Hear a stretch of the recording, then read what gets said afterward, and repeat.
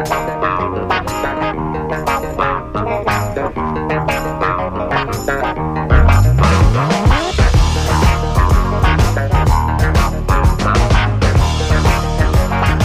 morning and welcome to WaveMakers on WMNF. I'm Janet. And I'm Tom. And this is a weekly conversation with people making a difference in the Tampa Bay region.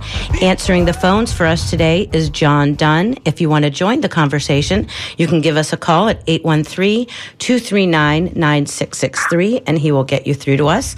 You can also email us at dj@wmnf.org or text us at 813-433-0885. Today's Wavemakers are three women working to improve the criminal justice system. In the studio with us is Barbara Rhode, founder of the Red Tent Women's Initiative in St. Petersburg, which gives women at the end of their incarceration counseling, education, and the tools for successful life after confinement. Welcome to the show, Barbara. Thank you. And with her, also in the studio, is Melissa Greene, a past participant in the Red Tent Initiative who works there now. Welcome to the show, Melissa. Thank you. We're going to find out all about this important program that focuses on rehabilitation rather than punishment shortly. But first, on the phone with us is Democratic Florida Representative Dianne Hart, who represents Tampa and Tallahassee. Representative Hart is a longtime advocate for criminal justice reform in Florida, and she is sponsoring 3 bills at this moment, there may be more coming, that speak to this issue. In November, she was elected chair of the Florida Legislative Black Caucus, a group established in the 1960s. State Senator Chevron Jones recently told the Florida Phoenix that this is the first time in a long time that in both chambers, black legislators make up the majority of the Democratic caucus. It's certainly an interesting time. Representative Hart, you spoke last week at a press conference at the Capitol that was the Stop the Black Attack rally in response to what Ron DeSantis is doing in Tallahassee in terms of squashing the teaching of an African-American history advanced placement course in the Florida schools. Tell us what's going on with that. What's happening next? Well, what's happening next is we're asking people all around the country to assist us in ensuring that we get our message out and that we tell the governor that this is not the end, and you cannot just decide that Black history is not important and that it has no value, even though it makes up American history. So what we've been doing is I'm asking all of the various organizations around the country, and I was also elected to the National Caucus of Black Legislators for Region 6, which is Atlanta, Georgia, and Florida. So we're asking all of our legislators to help us to send a real clear message, and though to not just send a message, but to start education in the place where we know it started in the beginning, and that's churches. It started there. We're asking churches, we're asking the NAACP, we're asking the National Council of Negro Women, National Panhellenic Councils to help us establish what we're calling freedom schools. That just means community gathering, parks and rec, all the places where we know we can continue to teach our history. Because if the governor has his way, there will be no Black history. When we talk about AP history, let's think about our schools, period. When we passed the bill last year that does not allow teachers to teach Black history as we've always known it. So what you're trying to do is you're rallying people all around the country. What kind of response are you getting? We're getting a very good response. Equal Ground has actually started an email chain that they've been putting out, a text chain that they've been putting out of asking people to contact our governor and contact the leaders in our Senate and in our House. And we've been getting really good responses. It's been over a couple thousand people a day, I understand, have been literally utilizing that and reaching out to the governor's office. Are you... Go ahead. No, you go ahead. And I'm just going to say we know it's going to take us a moment. This just happened on last Wednesday as all of us just got back into our districts. And I have been sick for a few days to meet with our churches, but I did have an opportunity to meet with several clergy on the phone and talk about how they're going to reintegrate Black history into our churches. Well, normally, Rep. Hart, this is Tom Scherberger. Since I have followed these issues for years, I have never heard of a governor or a state Department of Education rejecting an AP a history course or any course. Normally, this is a pilot project, and what they do is they say, well, we have some issues with your program, and here's some changes we think you should make. They didn't even do that. They just said, no, we're not going to take this course. What do you think is behind that? You know, it's hard for us to decipher, but one thing we know for certain is that Governor DeSantis does not want Black history taught, period. And it goes back to our bill again from last year that says if people are made to feel uncomfortable, we're talking about kids in school, and they go home and tell their parents that they heard something that made them feel uncomfortable, then that teacher can be called to the office to be disciplined. And now we see Pinellas County banning a Toni Morrison book, Nobel Prize-winning author. I know. It's insane. So this is an overreaching arch, I think, of government. This, some people have said, well, Rep, this is very similar to what transpired many years ago when books first were banned, then they were burned, and then what happened? People are not allowed to know anything about their history. This is crazy. It just kind of reminds many of us of the Holocaust, when book burning started and people's knowledge about their history was trying to be erased. This is really, it's disheartening, and it's very sad. Well, up in Tallahassee right now, you are also have filed, or you're sponsoring 3 criminal justice reform bills right now. What do you think is going to happen on this front in criminal justice reform in Tallahassee? Do you expect any movement this year? I think a couple years ago there were some relatively important bills that were actually passed. What do you expect this year?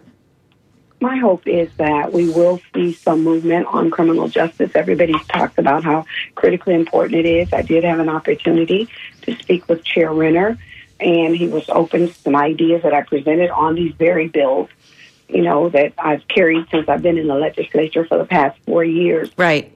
Last year, I was instrumental in getting the parole bill through all the committees, but I did not have a sponsor on the Senate side who moved it for me. So I'm back to that in this. We'll push the bill out sometime next week, the parole bill. But the treatment of inmates we've carried, and it just could not get any movement.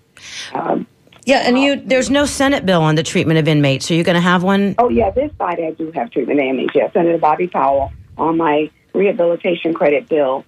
It's Senator Rousson. So I do have people in place, and on the parole bill will be Senator Tracy Davis. So this year I have my senators in place. So let's see how the House will move it. And sometimes, it just depends. Whoever moves it on either side, then they may consider taking a look. But I will be talking to all of the chairs of the various committees once we know what all of our committee stops are to determine, do we have viability or we don't? Are you all willing to listen to this or you won't?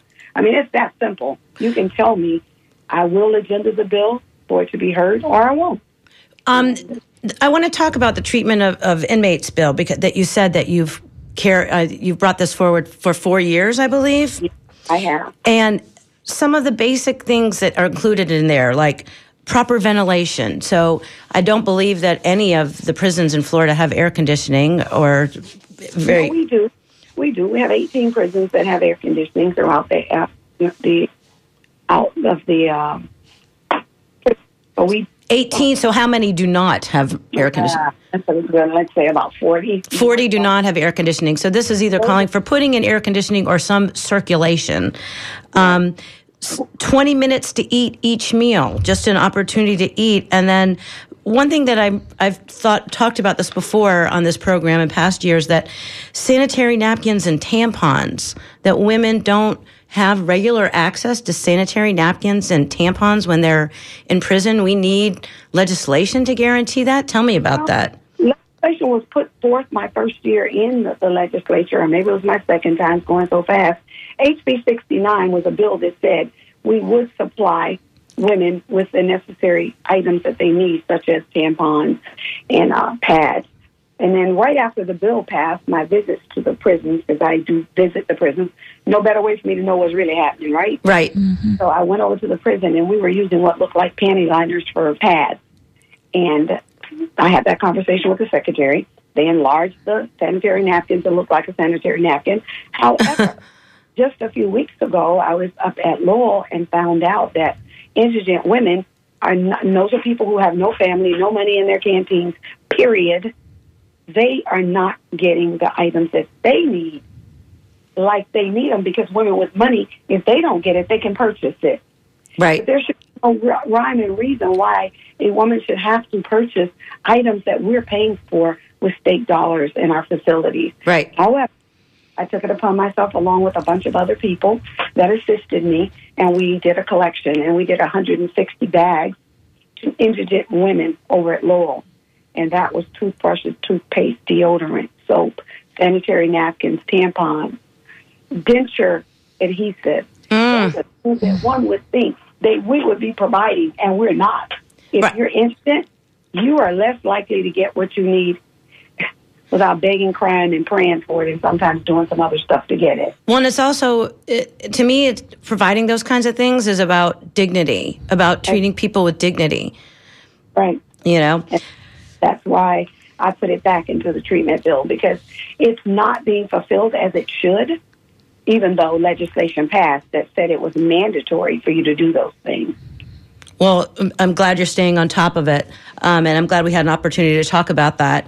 You also have HB 115, which is about criminal rehabilitation, and one thing that bill does, well, two things that are interesting about it to me. One is that it redefines what the purpose of sentencing is. That as our state law reads now, it says the primary purpose of sentencing is to punish people, and you'd like to change it so that it says that the dual purpose is punish and rehabilitate. Both goals are important to people. Tell us about that. Why is that important? Well, I started that bill again. That's something that I started back in 2018. And I want everybody to understand that none of these bills are brain trust, a child of mine. These are from people who are currently incarcerated, formerly incarcerated, or families who are incarcerated that have sent these pieces of legislation to me. So as I visited the prisons, they explained it to me. That game time bill is to reduce time for first-time nonviolent offenders. But you don't get it automatically. You have to take training in order to be qualified to get the game time. And, they made it sound like I was just wanting people's sentences to be reduced by down to 65% of the sentence with nothing, and that's not true. I want people to be prepared to go home and be a productive citizen in their communities, wherever they're from. And that's why this bill is just so critically important. So you gain time by participating in academic or self-improvement courses. That's what the idea is that you get some credit for participating in those things. Absolutely. That's what it is. And that bill's being carried by Darryl Roussan. Yes, that's Senator Roussan over in the Senate. Representative, anything else that you want to share with us about what you're expecting in the session in Tallahassee? Oh, absolutely. There's Ava's Law. You all may remember the baby that died over in Gainesville. The mother gave birth to her in the jail cell. Mm-hmm. Ava's Law is being carried by Senator Jones in the Senate and myself over in the House. We're going to approach this again. We believe that every mother or every child really should have their mom to be able to bond with her, except for heinous crimes that we know a judge cannot allow somebody to go home. But we're asking that 12 weeks after that baby is born, the baby does have that ability. We're also asking for pregnancy tests to be given in our jail so that you know if a woman is pregnant and what's her likelihood of losing her baby or what kind of treatment she might need. So I did talk to the speaker, and my hope is that we're going to get some movement out of that bill this year.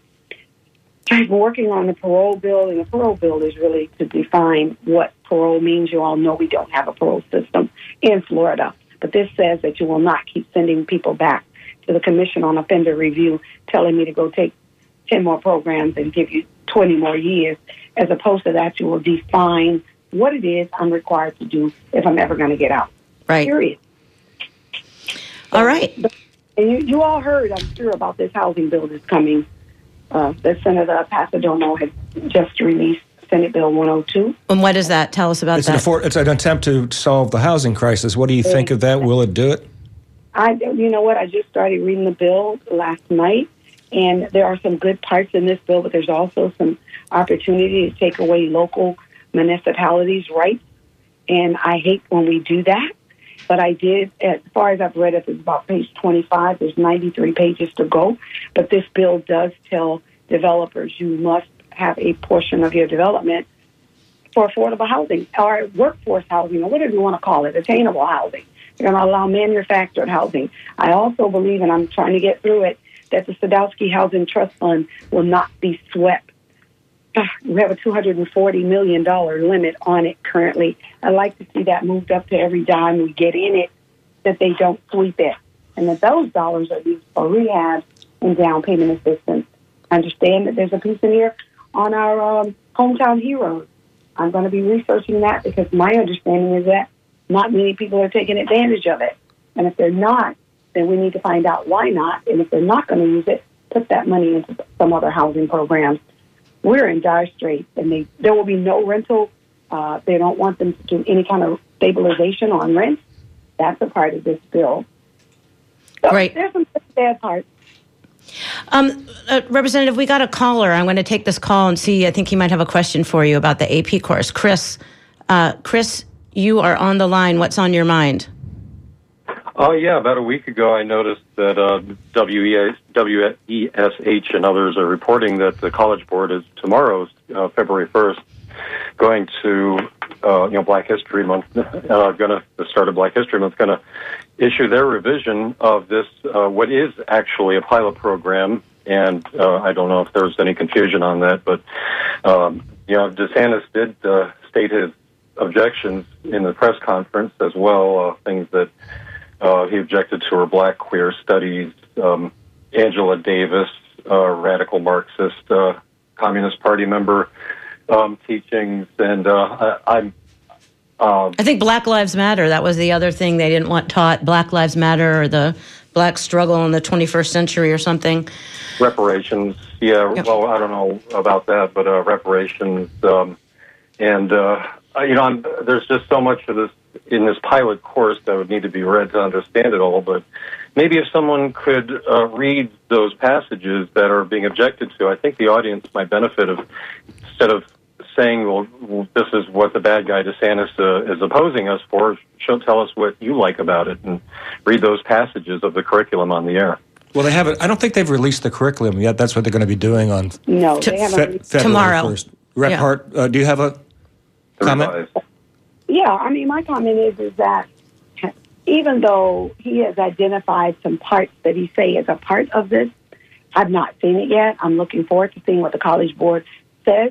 But, I mean, let's be serious, you all. When we talk about AP Black American history, we're talking about history, period. There's some words that they don't even want to be used in our schools, words like slavery.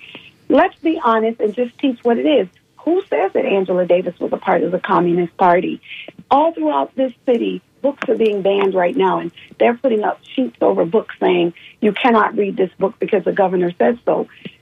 This is a free state, and I'm being told that it's the freest state in the nation. It doesn't seem like it when you're putting all kinds of stipulations.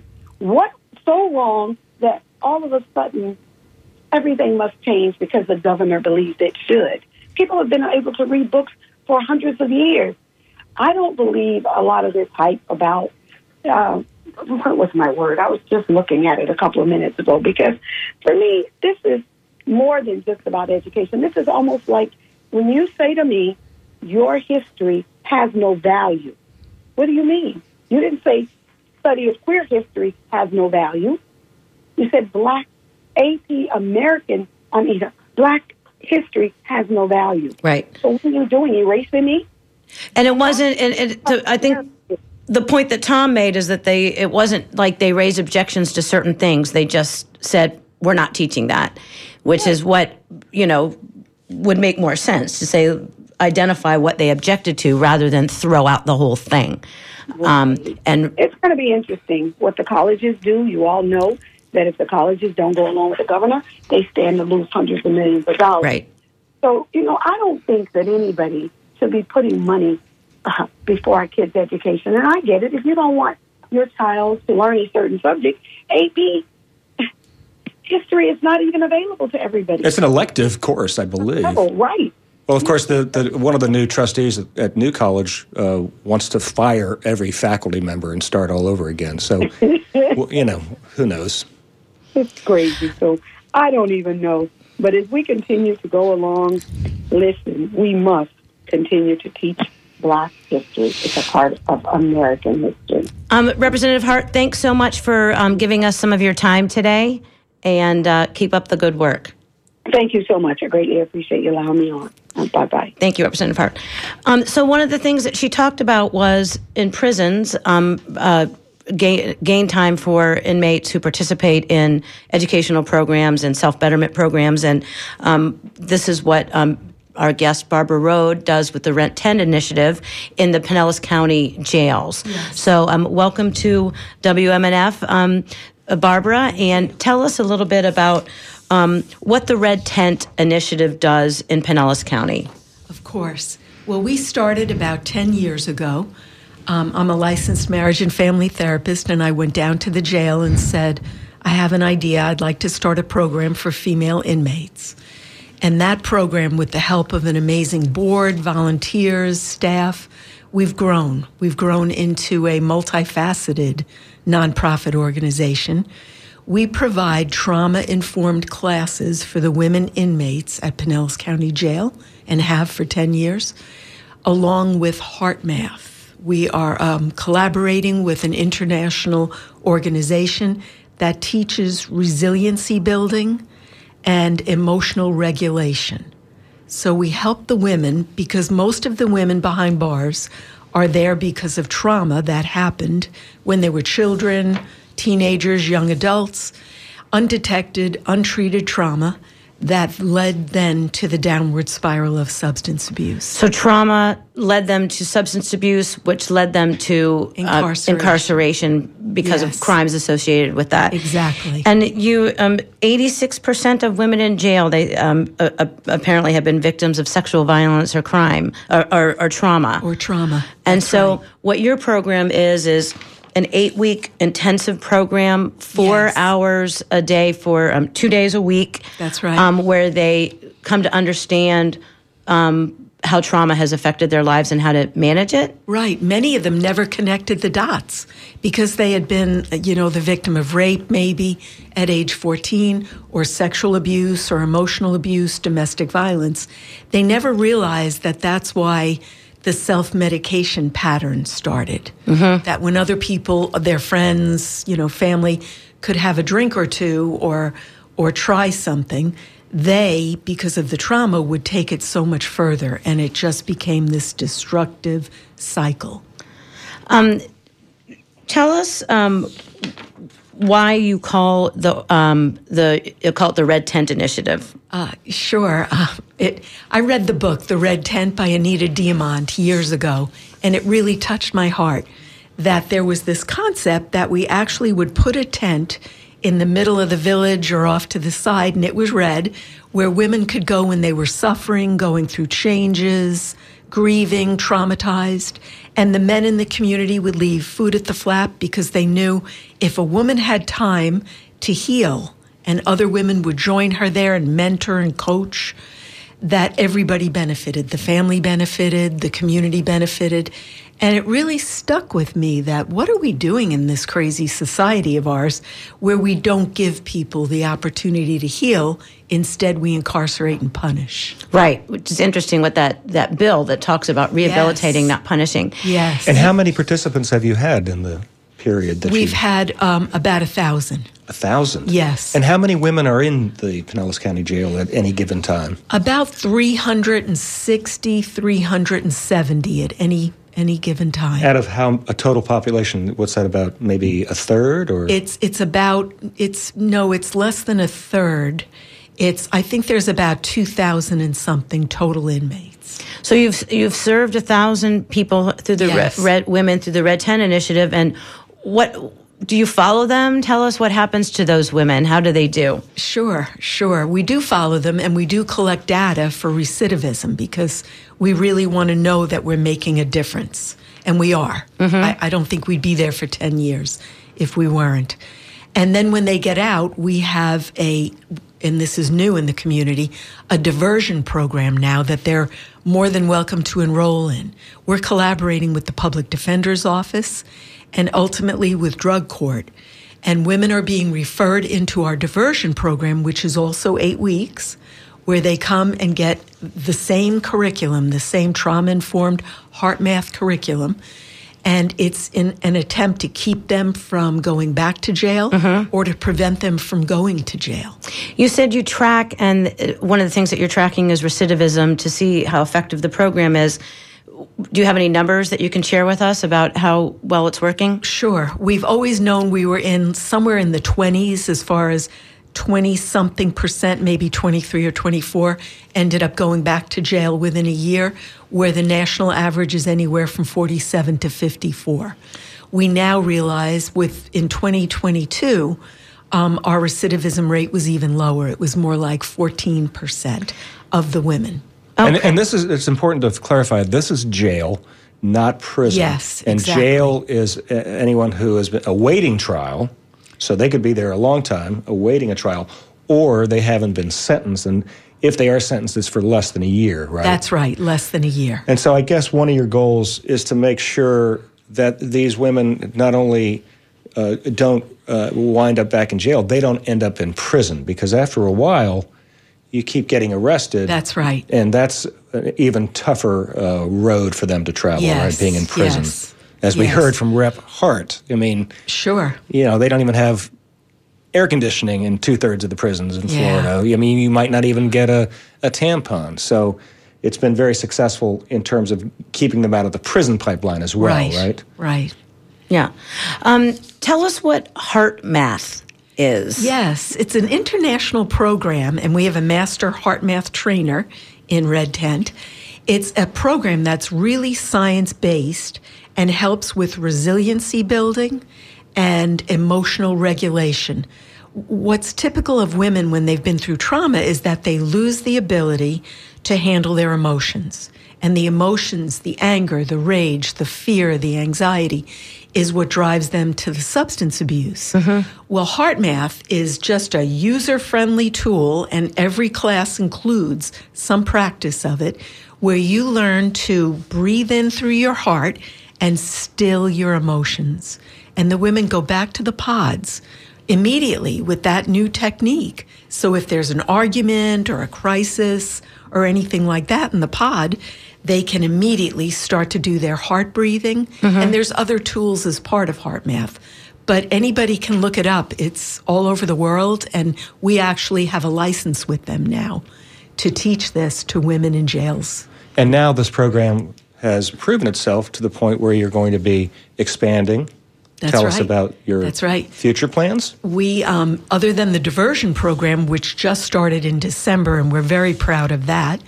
And that's to keep people from women from even going into jail from going to begin into jail. with. Right. Exactly. And that's down at the Sanderland Community Center in South St. Pete. And then we're expanding to Hillsborough County Jail, hopefully mid to late February.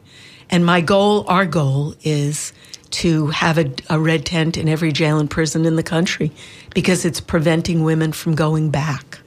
I find it interesting that both sheriffs in this case are Republicans, and knowing what experience Representative Hart has had in the legislature trying to convince Republicans about the value of rehabilitation, these sheriffs understand that, right? That's right. And tell me, why would that be? We've had a very good experience with Sheriff Gualtieri. He's he's an advocate of programs, especially right now for women, because the number of women behind bars has gone up in the last decade 700% in this country. So programs for women, because a woman is typically the hub of the home, the family, and her children, when she's pulled out of the home and thrown into incarceration because of a minor drug charge or traffic violation, something like that, everything splits up and breaks apart, and children end up oftentimes in foster care. So I think our politicians are beginning to understand that we need to do something differently here. It's affecting everyone. Well, it's more cost effective too. It's more It's cost expensive effective. to keep people in jail. It is. And we're making communities safer because they're not coming out and reoffending. If you're just tuning in, you're listening to WaveMakers on WMNF with Janet and Tom. Our guest is Barbara Rhode, who is the founder of the Red Tent Women's Initiative, which gives women at the end of their incarceration counseling, education, and the tools for a successful life after confinement. We'll be right back after this brief break to speak to Melissa Greene, who is someone who participated in the Red Tent Women's Initiative. And we will be right back. Hey, what's going down, family? It's your resident chef, Big Eddie G, inviting you to the Soul Kitchen.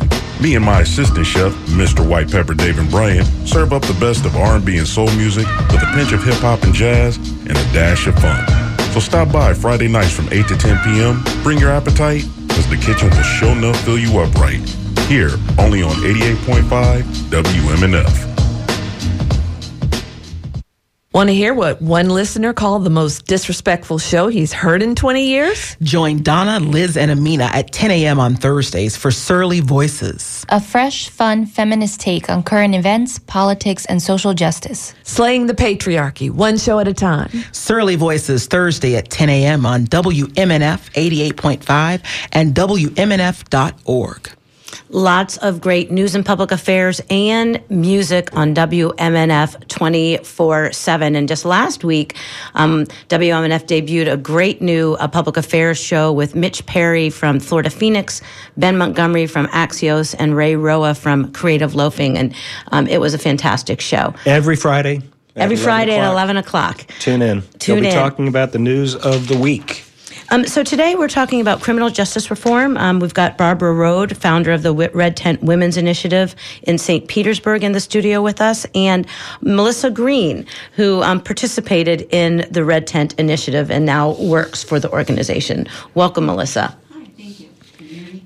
Thanks for being here. So tell us your story. How did you come to be involved in the Red Tent Women's Initiative? Well, can you hear me? In 2015, I was incarcerated and sentenced to jail.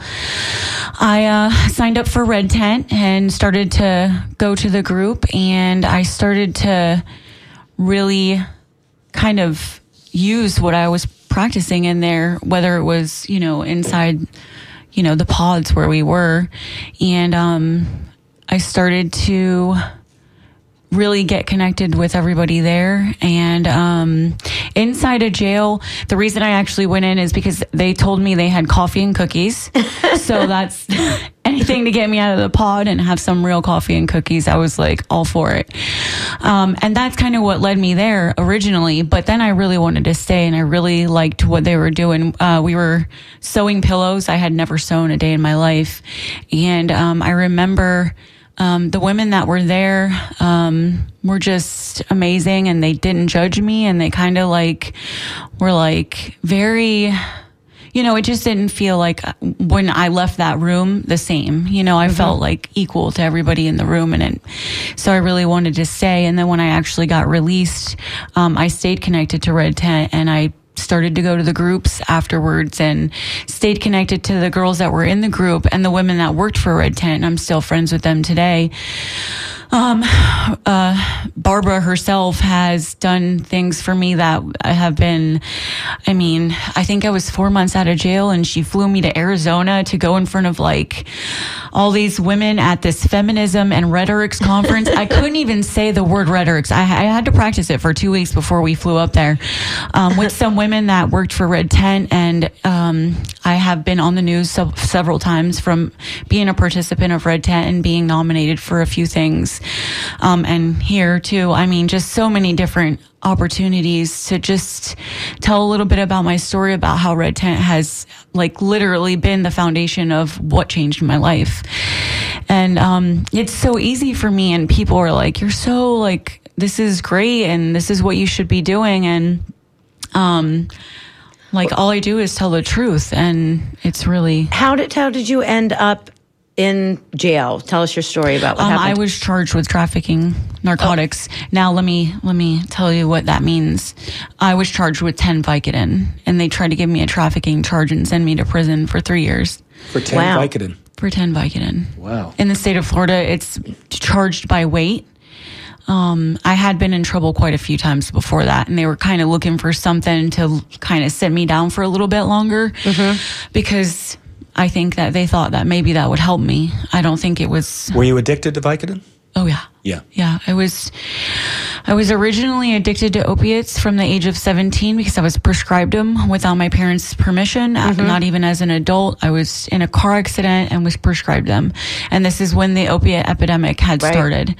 And actually the original prescribing doctor is still prescribing. There were other doctors who are actually in prison now because of it.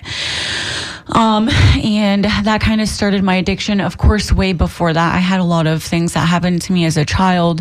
I was exposed to a lot of things in my family and with my house. And this is the trauma then that Barbara and her folks would have helped you. And you had never really had an opportunity to address that before then?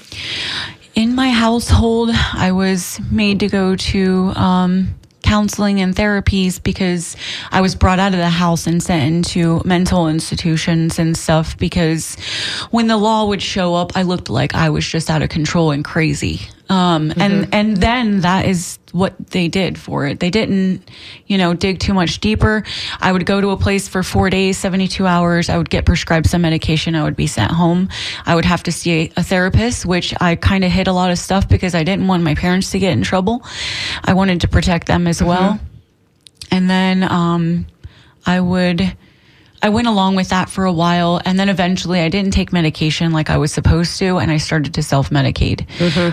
And that just started a revolving door of, I had been arrested 23 times before the last time I was incarcerated. For drugs, or were there related? It was all because of drugs. Related to it. Because often, if you get addicted to drugs, then you have to have the money to buy the drugs, and you end up maybe stealing and things like that. I had done everything I could at the end of my drug use to use. I only got caught with possession charges, DUIs, and stuff like that. So, I was blessed that I didn't get in more trouble than I should have, but at the same time, I needed some help.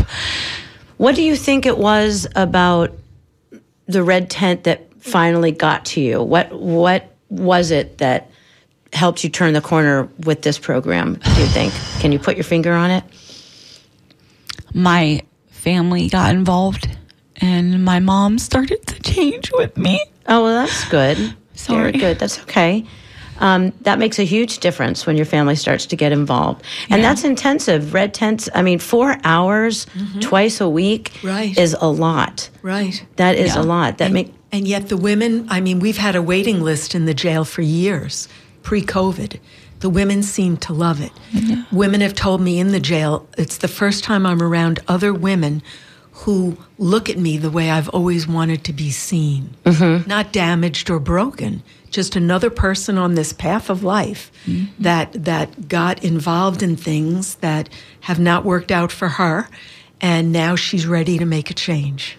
We've got a question from somebody who wants to know, does Red Tent work with foster kids at all?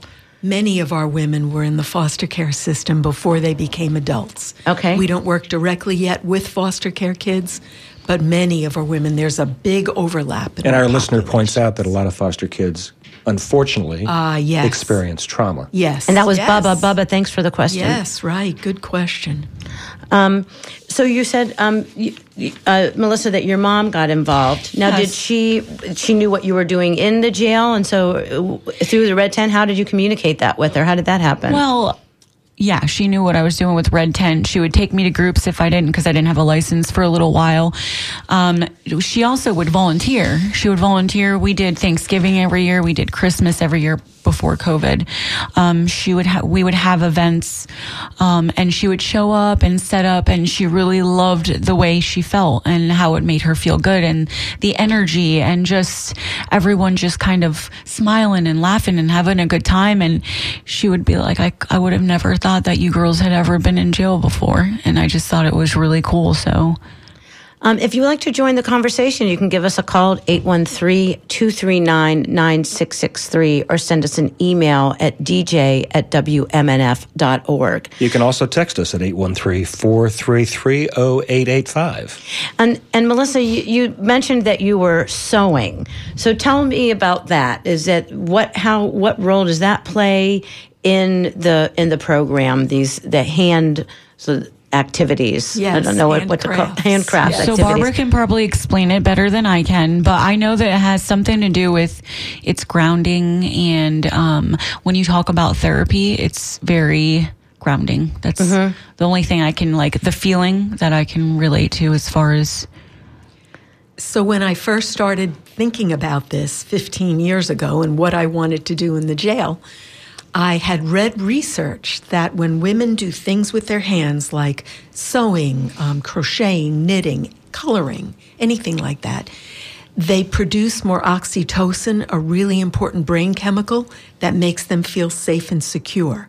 So I didn't want to open up a class in the jail and have the women come in and feel like they were sitting in the hot seat. What we ended up doing is asking the community to donate fabric, all those materials. And the women come in and they start off by creating something. And we put it in their property. So when they go home, they can give it to their child, the parent, whoever, or keep it themselves.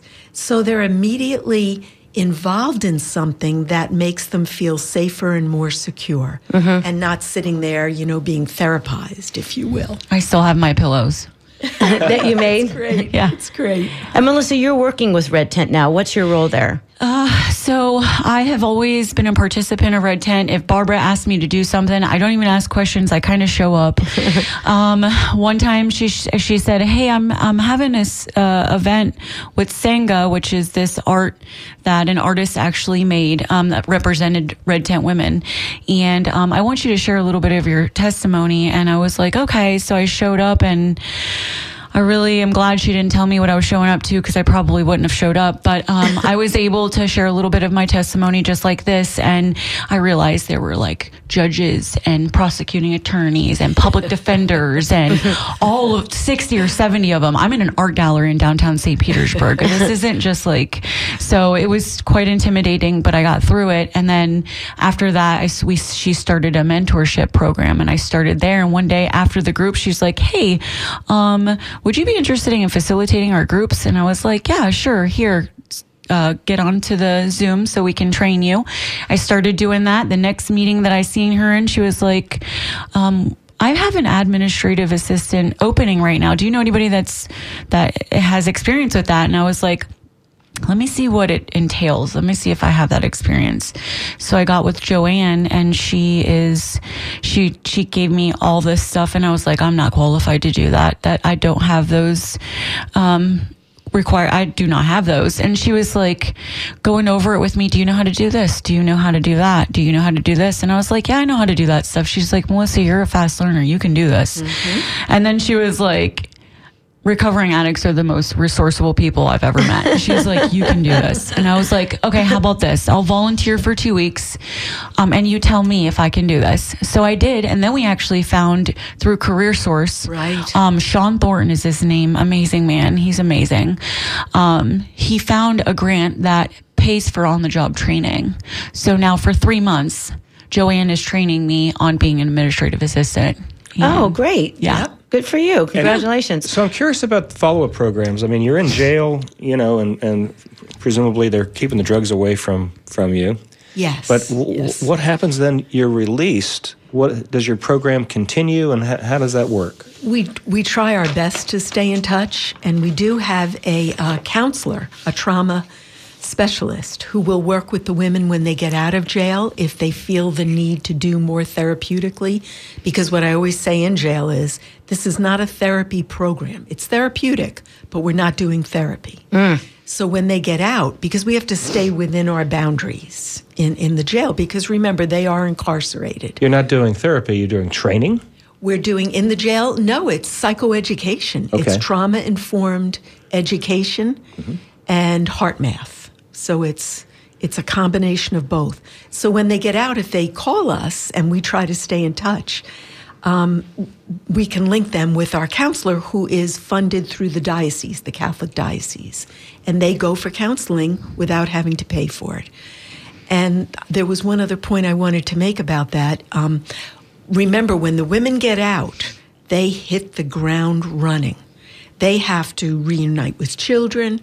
They have to find a job. They have to find a place to live oftentimes.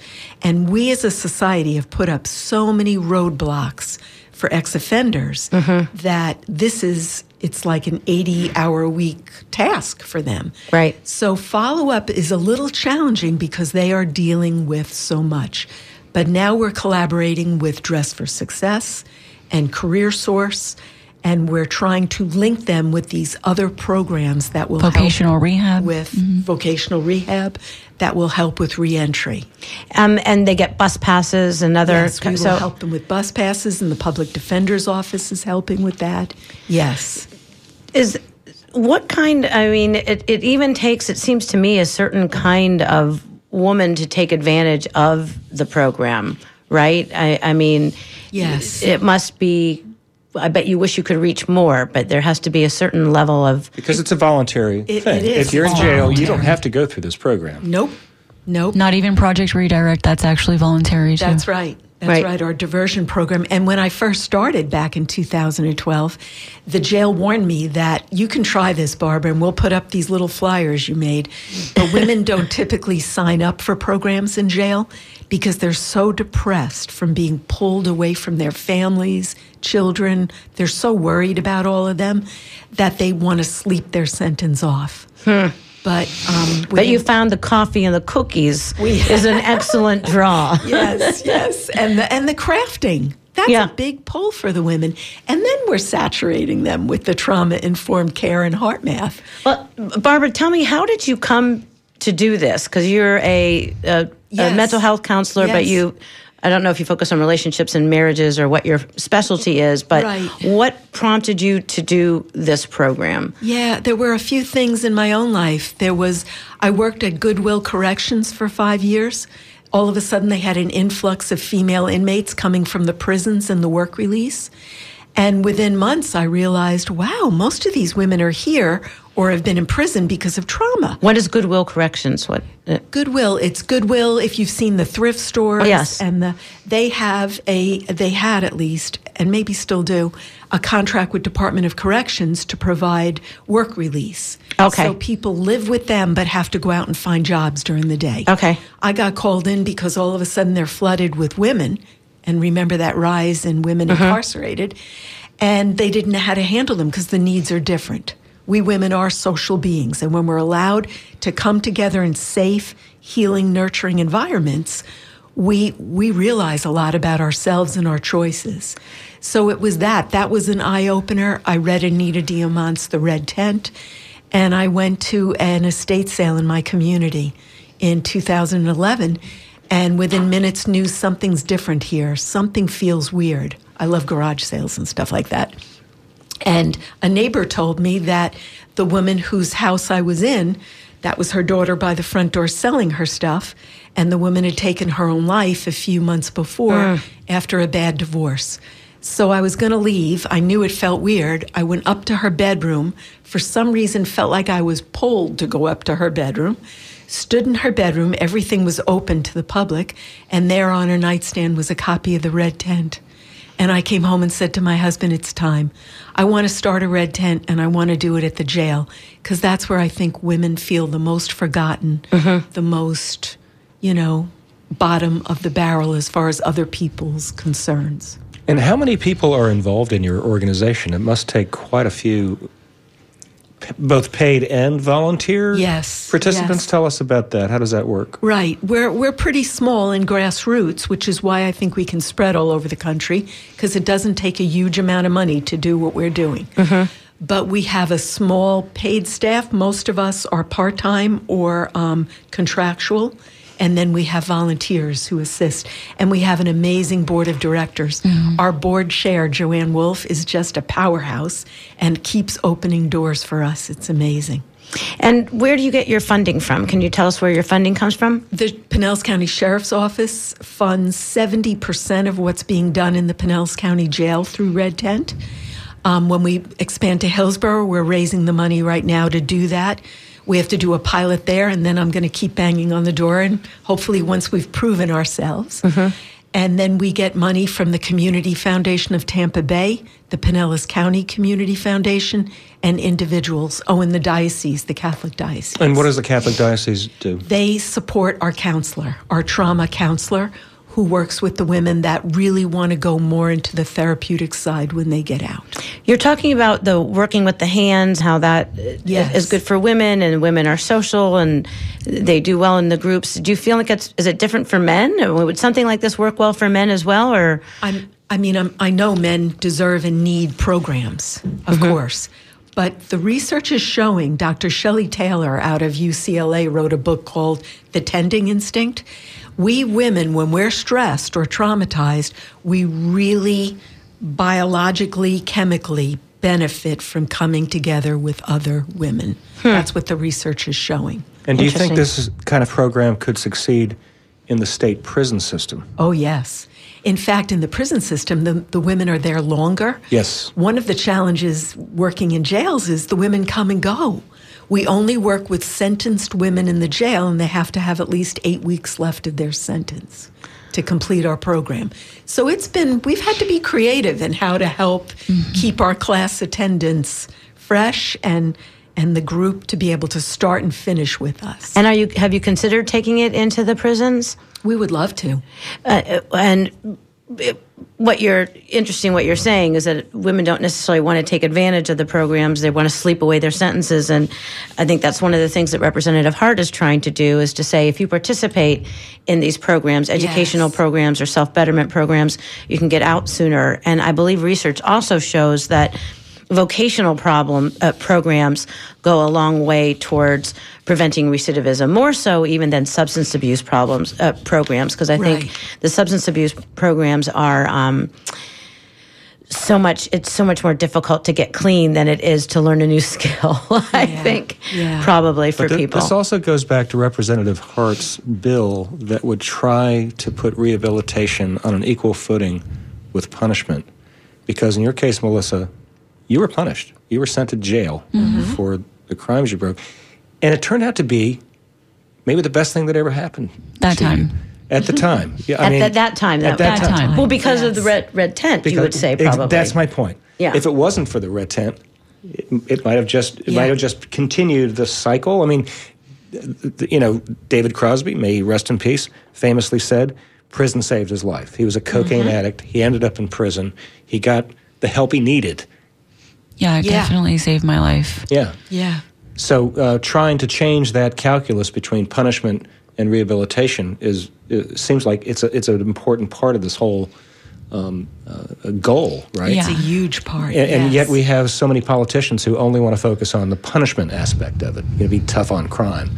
I wonder how you can get them to change their rhetoric. Yeah.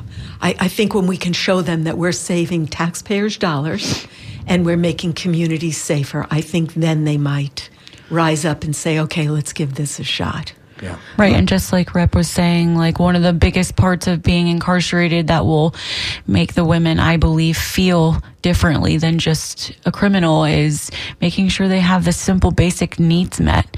Like, of course, they're laying there trying to sleep their time away. They can't even, they can barely even survive in there.